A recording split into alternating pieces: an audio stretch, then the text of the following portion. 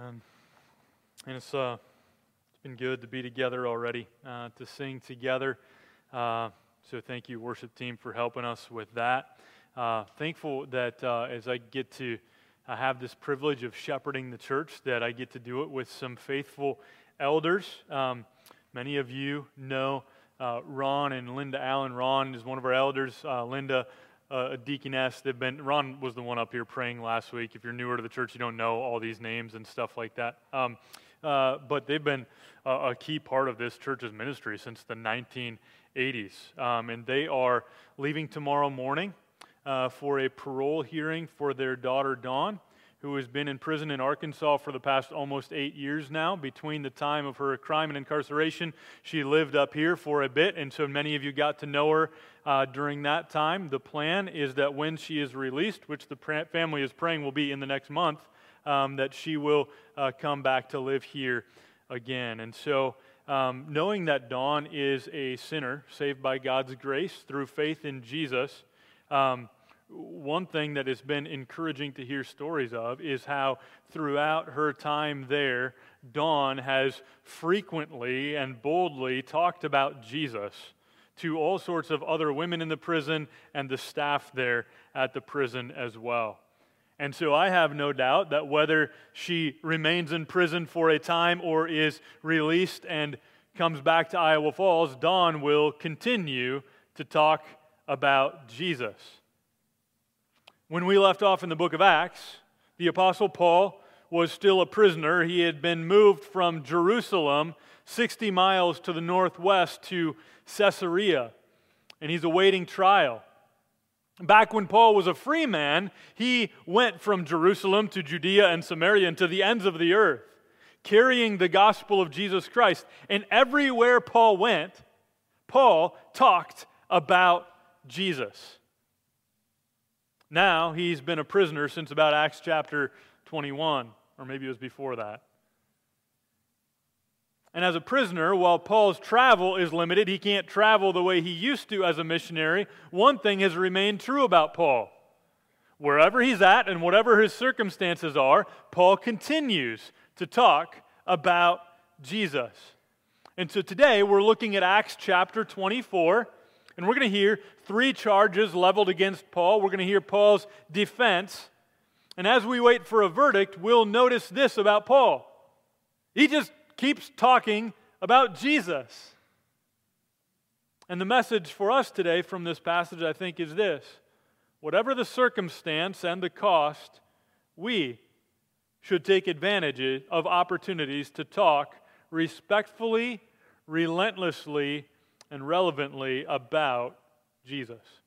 So, it's a longer passage, but I think what God's Word says is more important than anything I have to say about it, and so we're going to read all of it.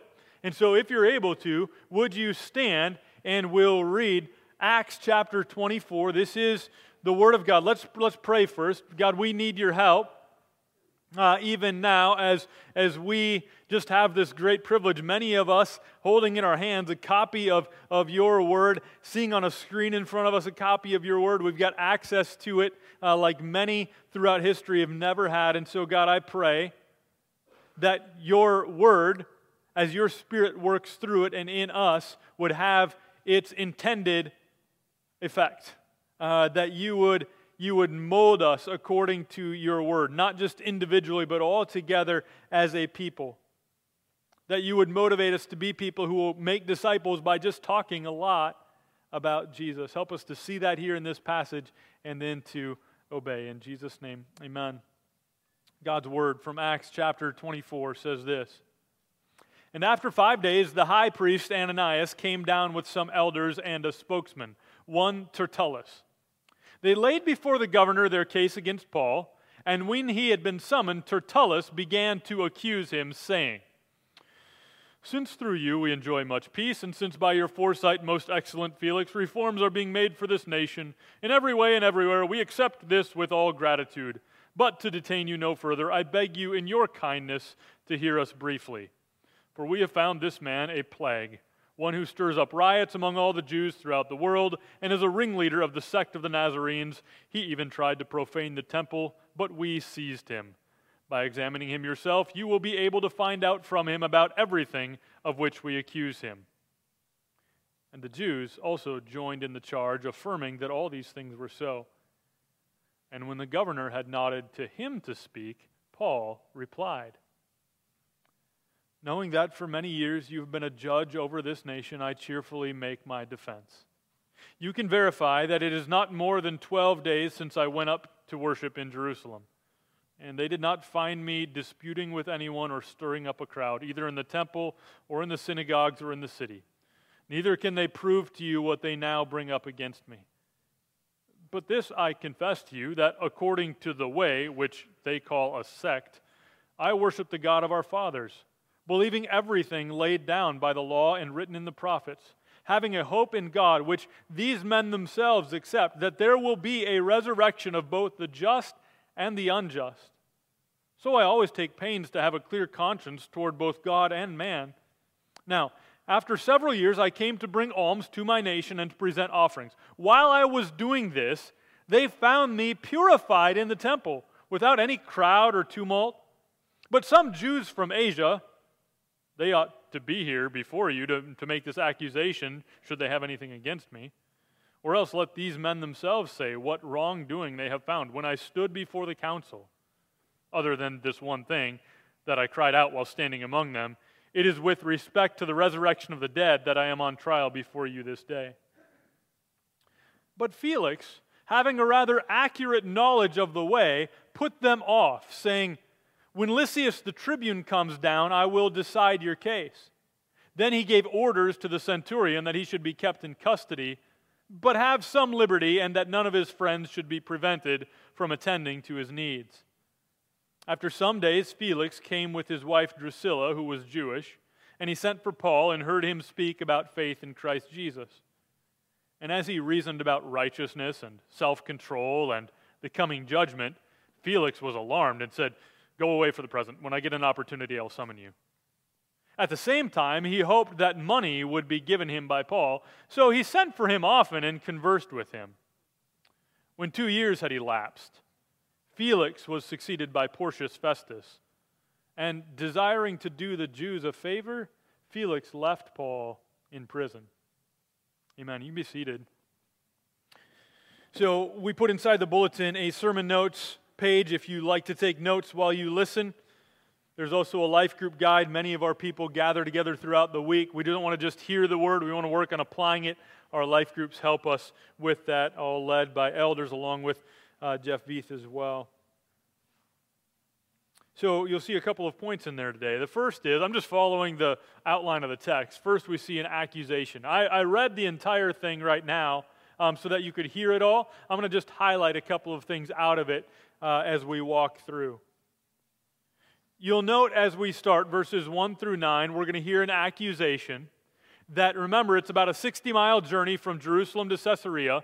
Paul, remember, because there was a threat against his life, remember how he got there? 470 soldiers, 70 of them horsemen, that accompanied him to Caesarea. And so he got there really quickly. It only took 2 days. Well, they were waiting. He had been sent on to the governor that was there in Caesarea. So he's waiting to talk to the governor, but had to wait for his accusers to arrive. Now what's happening at the beginning of chapter 24 is the accusers have now arrived. It took them 5 days to get there, but now they're there, and it's time for the trial to begin.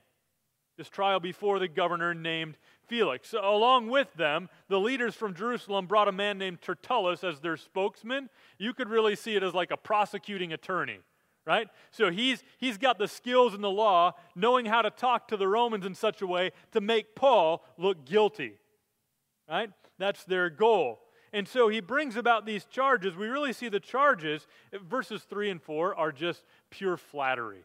Did you hear? I mean, I kind of read them but verses 3 and 4, he just goes on and on, you're so. So he's kind of buttering up the prosecuting attorneys, buttering up the governor, and then we get the charges finally after all the flattery in verse 5. He says this, "For we have found this man a plague." So he refers to Paul, the defendant here, as a plague. Here's the charges against him, 3 of them. 1, one who stirs up riots among all the Jews throughout the world. Okay, that's charge number one. 2, is a ringleader of the sect of the Nazarenes. Okay, what's that about? What's it mean he's a ringleader of the sect of the Nazarenes? What they see right now is they see Christianity not as a new religion founded on Jesus the Lord, risen from the dead, but they see Christianity as some heresy, some offshoot, some sect of Judaism, and they want to squash it, right? So he's just like, and Jesus was from Nazareth, so there's just, I don't know, some sect of the Nazarene, he's like their ringleader or something, right? So that's charge number 2. And then charge number 3 comes in verse 6. It's this. He even tried to profane the temple. So the first one, this he's stirring up riots everywhere he goes. That would be unsettling to a Roman official. Him profaning the temple, that would be unsettling to the Jewish people in the area. And the Romans didn't want the Jewish people to be unsettled because then there's right, all of that kind of stuff could happen. So that's really the accusation that we see in verses 1 through 9. 3 charges leveled against Paul. So now we want to know, okay, well, what's the governor going to say? Because so far, when people have heard Paul's case, they're like, I don't think he's guilty of anything. What's this governor going to say? Well, before we get to hear what the governor is going to say, Paul is allowed to make a defense. So we've heard from the prosecution, now we're going to hear Paul make a defense. And as is his custom, Paul will use any opportunity to speak to people as an opportunity to talk about Jesus. He's not just seeing this as like, oh, here's my defense. He's seeing it like, hey, there's people. I can talk about Jesus, right? So we're going to see Paul do that in verses 10 through 21. Now, he addresses the governor not with long sentences of flattery, but with respect. He respects the governor's authority. Look at it in verse 10. It says, knowing that for many years you have been a judge over this nation, I cheerfully make my defense. So he's not, trying to flatter the guy. He's just acknowledging you've been put in a position of authority. For many years you've been a judge over this nation, and so I bring this before you. Here's my defense. And then he's going to respond to the 3 charges.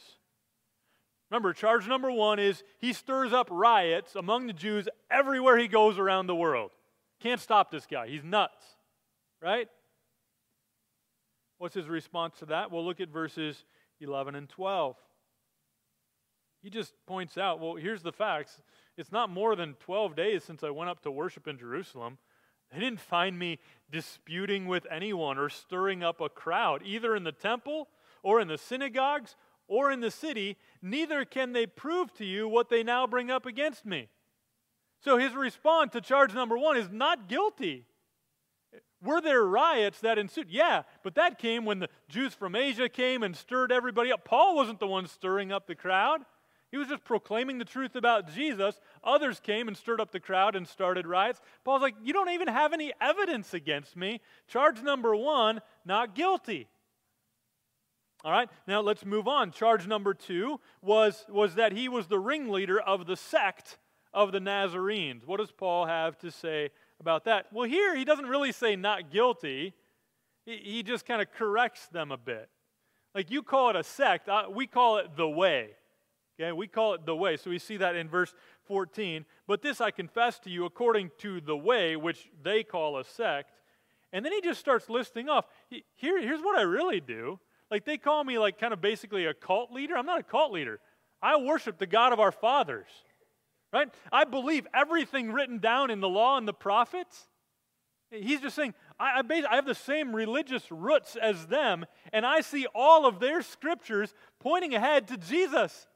And so I'm just proclaiming Jesus to people. That's what Paul is doing, having a hope in God, which these men themselves accept, that there will be a resurrection of both the just and the unjust. Paul's saying, well, I mean, you call me a ringleader of the sect of the Nazarenes. Well, basically, I've come from the same religious roots as them, and I'm just taking all of their scriptures and applying them and seeing that this all points to Jesus. So I guess, if you want to call me guilty of that, I guess I'm guilty. But then charge 3. Charge 3 was that he tried to profane the temple, and so Paul addresses this in verses 17 to 21, saying, after several years, all these missionary journeys, I got to Jerusalem, and I brought alms, presented offerings. Verse 18, while I was doing this, they found me purified in the temple without any crowd or tumult. And then he kind of goes on a little aside. Like, well, I was purified in the temple. So I was doing everything the way they wanted me to do it. And then it wasn't me, but these Jews from Asia came. And then he's looking around. He's like, wait, they're not even here. Right? So the way a trial would normally happen is those that were accusing you should be there at the trial to accuse. He's like, they're not even here. The ones that are really guilty, the ones that are accusing me, they're not even here. And so kind of goes on a little aside about that. And then he confesses, well, one thing that I did when I was put before their council, and you might remember this was when Pastor Rich Turcha, our missions partner, was here preaching on this passage. He's before the council, and he brings up the resurrection of the dead, knowing that out in the council there are Pharisees who believe in the resurrection of the dead and Sadducees who don't believe in the resurrection of the dead. So all of a sudden they start arguing with each other, right? And so Paul confesses, like, well, I did that. But that's at the heart of our religion, isn't it? That's at the heart of what it means to follow Jesus, believing in the resurrection of the dead. Paul makes that clear in some of his other letters. We worship a risen Savior. He is our Lord. So he says at verse 21, it is with respect to the resurrection of the dead that I am on trial before you this day, referring back to that time where he stood before the council. All right. So we've heard the accusation. We've heard, 3 charges leveled against Paul. We've heard Paul's response to them. And one thing I think you probably notice in all of this is that throughout his defense, Paul has found ways to talk about Jesus as the fulfillment of everything the law and the prophets was pointing to. He's talking about the resurrection of the dead and all of these kinds of things. All right. So we've heard the accusation. We've heard the defense. What's the verdict? Right? That's what comes next, right? Prosecution, defense, verdict. What's the verdict going to be? What's the governor going to say? Well, here's some good news. Look at verse 22. But Felix, having a rather accurate knowledge of the way. Okay, so he's talking to a governor who's not oblivious to this new way, Christianity, right? That's good.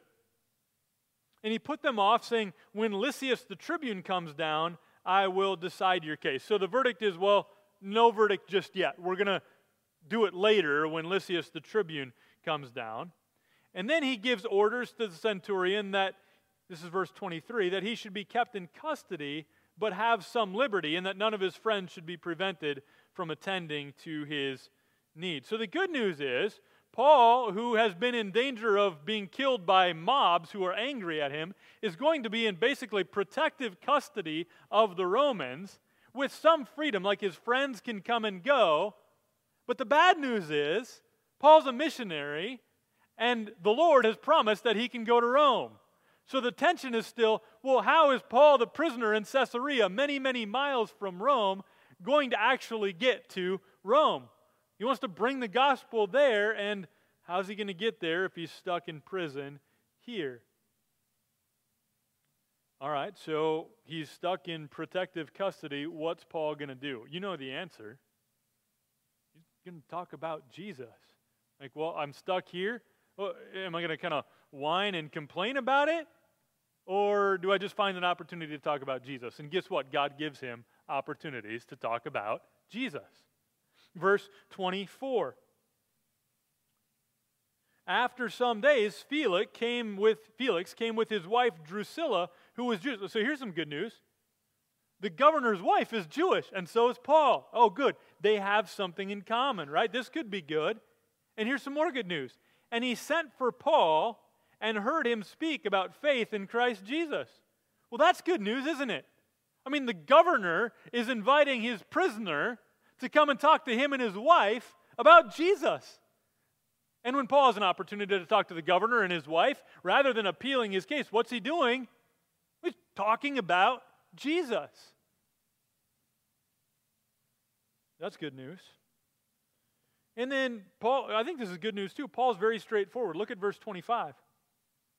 And as he reasoned about righteousness and self-control and the coming judgment, right? This is necessary. If you're going to share the gospel with people, you need to talk to them about righteousness and sins like lacking self-control. You need to talk to them about the coming judgment. So Paul is being very straightforward, but here's where the bad news starts. Paul is very relevantly sharing the gospel with these people, but they don't like it. Look at the end of verse 25. The end of verse 25 says, Felix was alarmed and said, "Go away for the present. When I get an opportunity, I'll summon you." Why does Felix send? Felix, who seems to be curious about faith in Jesus, he's invited Paul, the prisoner, to come and testify to him. But as soon as Paul starts talking about what? Righteousness, self-control, and the coming judgment, he's like, yeah, no. You go back, and I'll call you when I need you. If you read a little bit of history, you would find out that Felix's wife, Drusilla, is the daughter of King Herod Agrippa, and she was previously married to someone else until the governor Felix kind of wooed her away, and it was a scandal in the eyes of most of the people around there. And so Paul is being pretty relevant as he shares the gospel with this couple. He's not just telling them about Jesus and his life, death, and resurrection. He's also talking to them about their sin. He's talking to them about righteousness and self-control and the coming judgment. And so you see how as Paul relevantly shares the gospel too personally for them, they get alarmed like, hey, why don't you go back over there? We'll call you when we're ready. And also, it's just uglier as he goes on. Verse 26, he wants a bribe. That's part of why he's holding Paul. Like, well, maybe he'll give me some money. He came to Jerusalem with a big offering. He's got some sources. He can get some money. Maybe he'll give me some money, right? Verse 27, this is sad. Listen to this. When 2 years had elapsed, Felix was succeeded by Porcius Festus, and desiring to do the Jews a favor, Felix left Paul in prison. So the verdict is, no verdict. We're just going to hold you on these charges for a couple of years. Why? Well, because of political pressure. I'm supposed to govern these Jewish people. I think they'll like it if I hold on to you. Not going to be good if I let you go. Not going to be. So how about I just hold on to you? So here Paul sits for 2 more years while the governor plays politics. Paul remains a prisoner. But just so we don't miss it, Paul's not, putting out lots of protests. What he's doing, look at verse 26. At the same time, he hoped that money would be given him by Paul. But listen, so he sent for him often and conversed with him. Take a guess as to what some of those conversations might have been about. Maybe Jesus, huh? Right? That's what we've seen. That's the pattern from Paul, that anytime Paul has a chance to talk to people about Jesus, he's going to do it. So he's got 2 years of relational evangelism with the governor as he's held in protective custody and protected from angry mobs. Okay, so Paul looking for and seeing opportunities to talk about Jesus. You may have picked up on it as I was walking through, but not only do we see Paul talking about Jesus, but we learn a little bit about how Paul talked about Jesus in this passage. And sort of cutely, I have all of them starting with the letter R. These are just observations I made. And one, I would have had a different letter. I would have said personally instead of relevantly, but I was already on this track of like they all start with R, so I stuck with relevantly instead of personally. But 3 ways that Paul is talking about Jesus. He's talking about him respectfully. I love that he respects the governor in his position. We saw that back in verse 10, remember? I love that Paul is talking about him relentlessly. Over and over and over again, we see Paul, given an opportunity to defend himself, what does he do? He talks about Jesus. Paul recalls how earlier in verse 21, he's referring back, well, they gave me a chance before the council, and I talked about the resurrection of Jesus from the dead. And then as Paul is held, and he has all these opportunities to talk to Felix the governor and his wife Drusilla, what does Paul talk about? Jesus. So relentlessly, and then also relevantly, I just talked about this, right? Personally. He gets personal with this. He's not just telling the story of the gospel, he's telling the story of the gospel to sinners who are in need of repenting and trusting in Jesus. He's talking to people who are not righteous and who have lacked self-control and who are facing the coming judgment of Jesus the King if they don't repent. And so, application for us. Here's what I don't like doing. I don't like looking at a passage like this. This is a narrative, and so there's not a lot of commands for believers in this. There's just things that we notice, and then so as I struggle in my office during the week, okay, what's the application from this? I mean, I could tell you what happened, but we want to be people who not just hear the word, but we trust that God's word is useful for rebuking, correcting, and training in righteousness. What's useful for us in this? Well, I think one thing is to look at Paul and say, what did Paul do? Well, he talked about Jesus. What should we do? Talk about Jesus. And I know the first reaction to that is, well, I'm not Paul. Like, I can't reason like him. I can't talk like him. I can't write like him. Like, I don't even know what to say in a normal conversation, let alone if you put me before the governor and all these people who want to see me dead. You think I'm going to know what to say? And that, like, I struggle, to know what to say to the person at Fairway when I walk through the line. So how am I supposed to talk about Jesus like Paul talks about Jesus? So I get that because I'm with you. I find it easy to talk about Jesus when people expect me to talk about Jesus. When I'm standing on a stage and I have a microphone strapped to my head, you expect me to talk about Jesus, so I can talk about Jesus. When I come to your house and you're struggling with something, you expect me to point you to Jesus. So I have no problem pointing you to Jesus. When we're sitting in same thing, right?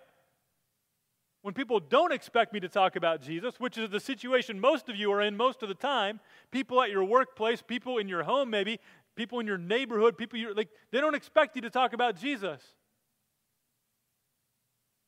Man, if God would help us to be more like Paul and talk about Jesus. And I think like Paul, one thing we could learn is to do it respectfully, relentlessly, and relevantly. And as I was reflecting on that, it took me to one other passage. I just want to look at two more verses. If you want to go ahead and flip in your Bible, you flip towards the end a little bit as we go to 1 Peter chapter 3. So this letter, sometimes the letters are named by who they're written to, and sometimes the letters are named by who wrote them. In this case, this is named by who wrote the letter. This is Peter, disciple of Jesus, who wrote this letter, inspired by the Holy Spirit, every word of it. And I want to look at just two verses that I think really show the same things we saw here in Acts 24 and take them in the form of a commandment to believers. Here's what we are to do, and here's how we are to do it. As believers, let me just summarize it really quick. As believers, we are to talk to people about Jesus and to do it respectfully, relentlessly, and relevantly. And I think we see that in these two verses. So let's look at 1 Peter 3, 14 to 15. First, let's just read the whole thing. Two verses. It says this. But even if you should suffer for righteousness' sake, you will be blessed. Have no fear of them, nor be troubled, but in your hearts honor Christ the Lord as holy, always being prepared to make a defense to anyone who asks you for a reason for the hope that is in you, yet do it with gentleness and respect. So, three ways we are to talk about Jesus according to this passage, which I think we see modeled by Paul in Acts chapter 24, are this: respectfully. You see that in this passage? Right at the very end there. We're to always be ready to give a reason for the hope we have. And the reason for Jesus, right? And do you notice those, like he has to add that at the end? I don't think it's probably, I think it's from experience that Peter, who often put his foot in his mouth, would have to add this tagline onto the end. Oh yeah, and if you do it with gentleness and respect. because Peter hasn't always been that way, right? But as we talk about Jesus, we should do so with gentleness and respect. In a world that is increasingly polarized, where a lot of people just yell at each other all the time, and they're really pretty mean to each other and disrespectful to people who disagree with them, man, it would be great if we as believers could talk to people about Jesus, even if they disagree with us, but to do it with gentleness and respect. Secondly, relentlessly. I see that in verse 14, where it starts out, even if you should suffer for righteousness' sake, you will be blessed. Have no fear of them, nor be troubled. Right? Paul was in a situation where his fate kind of hung in the balance, and these people were holding on to the reins. And Peter is saying to believers like us, don't be troubled, have no fear of them. Even if you suffer for righteousness' sake, here's what you're to do. Be prepared to share a reason for the hope that you have. So whatever the circumstance and cost. Maybe Paul would have been treated a little better if he let up on the Jesus stuff just a little bit. Right? But he didn't. In some places in the world, right now, it is risky to relentlessly talk about Jesus. That's the reality. For many of our brothers and sisters in Christ around the world, for them to relentlessly talk about Jesus comes with a significant cost. For us, in the United States of America in the year 2022, it's not super risky most of the time. People might look at you funny. But whatever the circumstance or cost, let's talk about Jesus. And then finally, relevantly, always being prepared to make a defense to anyone who asks you for a reason to hope that is in you. We share Jesus not just here's a cookie cutter presentation that I always share with people. You usually think of the opportunities that I had after they're gone, right? Like somebody says something, and at that moment you're just I'm not ready at that moment, and then I can walk away from that moment and think, man, they just opened the door. Why? And I just looked inside and walked. I could have walked right through that door. God provided an opportunity, and I missed it. But Peter commands always being prepared to make a defense to anyone who asks you for a reason for the hope that is in you. You can talk about that in your life group a little bit this week. What does it look like for us in our situations to be ready to give a reason for the hope that we have? One final point of application, because I don't want to walk out of here without the gospel being clear, and I want to lead us into a time of taking communion together. Paul's message about Jesus was specific. He said lots of stuff. But three things I want to point out that Paul shared, and again, they all start with R, is this: righteousness, resurrection, and repentance. Righteousness, resurrection, and repentance. I want you to hear me clearly today. As Paul talked about those things, so I want to address you with those things as well. Righteousness. The truth is, none of us are righteous before God on our own. God is righteous, but we're not righteous. We have rebelled, disobeyed, rebelled against God, and we can't work our way towards righteousness because we are unrighteous before God. The good news is, Jesus lived a perfectly righteous life. And at the heart of the gospel is this truth that the righteousness of Jesus can be imputed to us, or his righteousness credited to our account. Where our account has us guilty before God, Jesus is perfectly righteous before God the Father, and his righteousness can be credited to our account through union with him, identification with him, by God's grace through faith alone in Christ alone. So righteousness, Paul talked to Felix and Drusilla about righteousness. Also resurrection. Paul talked to everybody about resurrection. And we believe this, that Jesus lived the life we failed to live, and he died the death we deserved to die. And Jesus really died, and he was really buried in a tomb, and he really rose from the dead. And we really believe that all have sinned and fall short of the glory of God. And we really believe that the wages of sin is death. But we also believe that the free gift of God is eternal life through Christ Jesus our Lord. We have that assurance because Jesus rose from the dead with victory over sin and death, so that all who are united to him by faith are also raised from the dead. So we need to talk about righteousness, resurrection. I want you today to hear about righteousness and resurrection, and then finally, repentance. The good news is that as we turn from our sin and trust in Jesus, we experience eternal life and not eternal punishment. Now, let me just talk frankly with you, as Paul would with Felix and Drusilla. Maybe you're not living a life that looks utterly evil. Probably not compared to some other people, right? I mean, you look at the news, look at Putin. Man, that man's evil. I'm not like that. And so we can always compare ourselves to somebody worse than us. Maybe you've been coming to church for a long time because, like Felix, you're curious. And it's not even like you feel like I have to. It's just like, well, I kind of enjoy it. I kind of like the sermons sometimes. I kind of like when people are singing together. I kind of like the just the friendliness of the people. There's all sorts of things that might draw you, just like Felix was drawn to ask Paul, come and talk to me more about this. There's something about Felix, something about Paul that drew Felix to him. There's maybe something about the church that kind of draws you in. And that's fine. But what we want and what God wants is much more than your curiosity or your enjoyment of church life.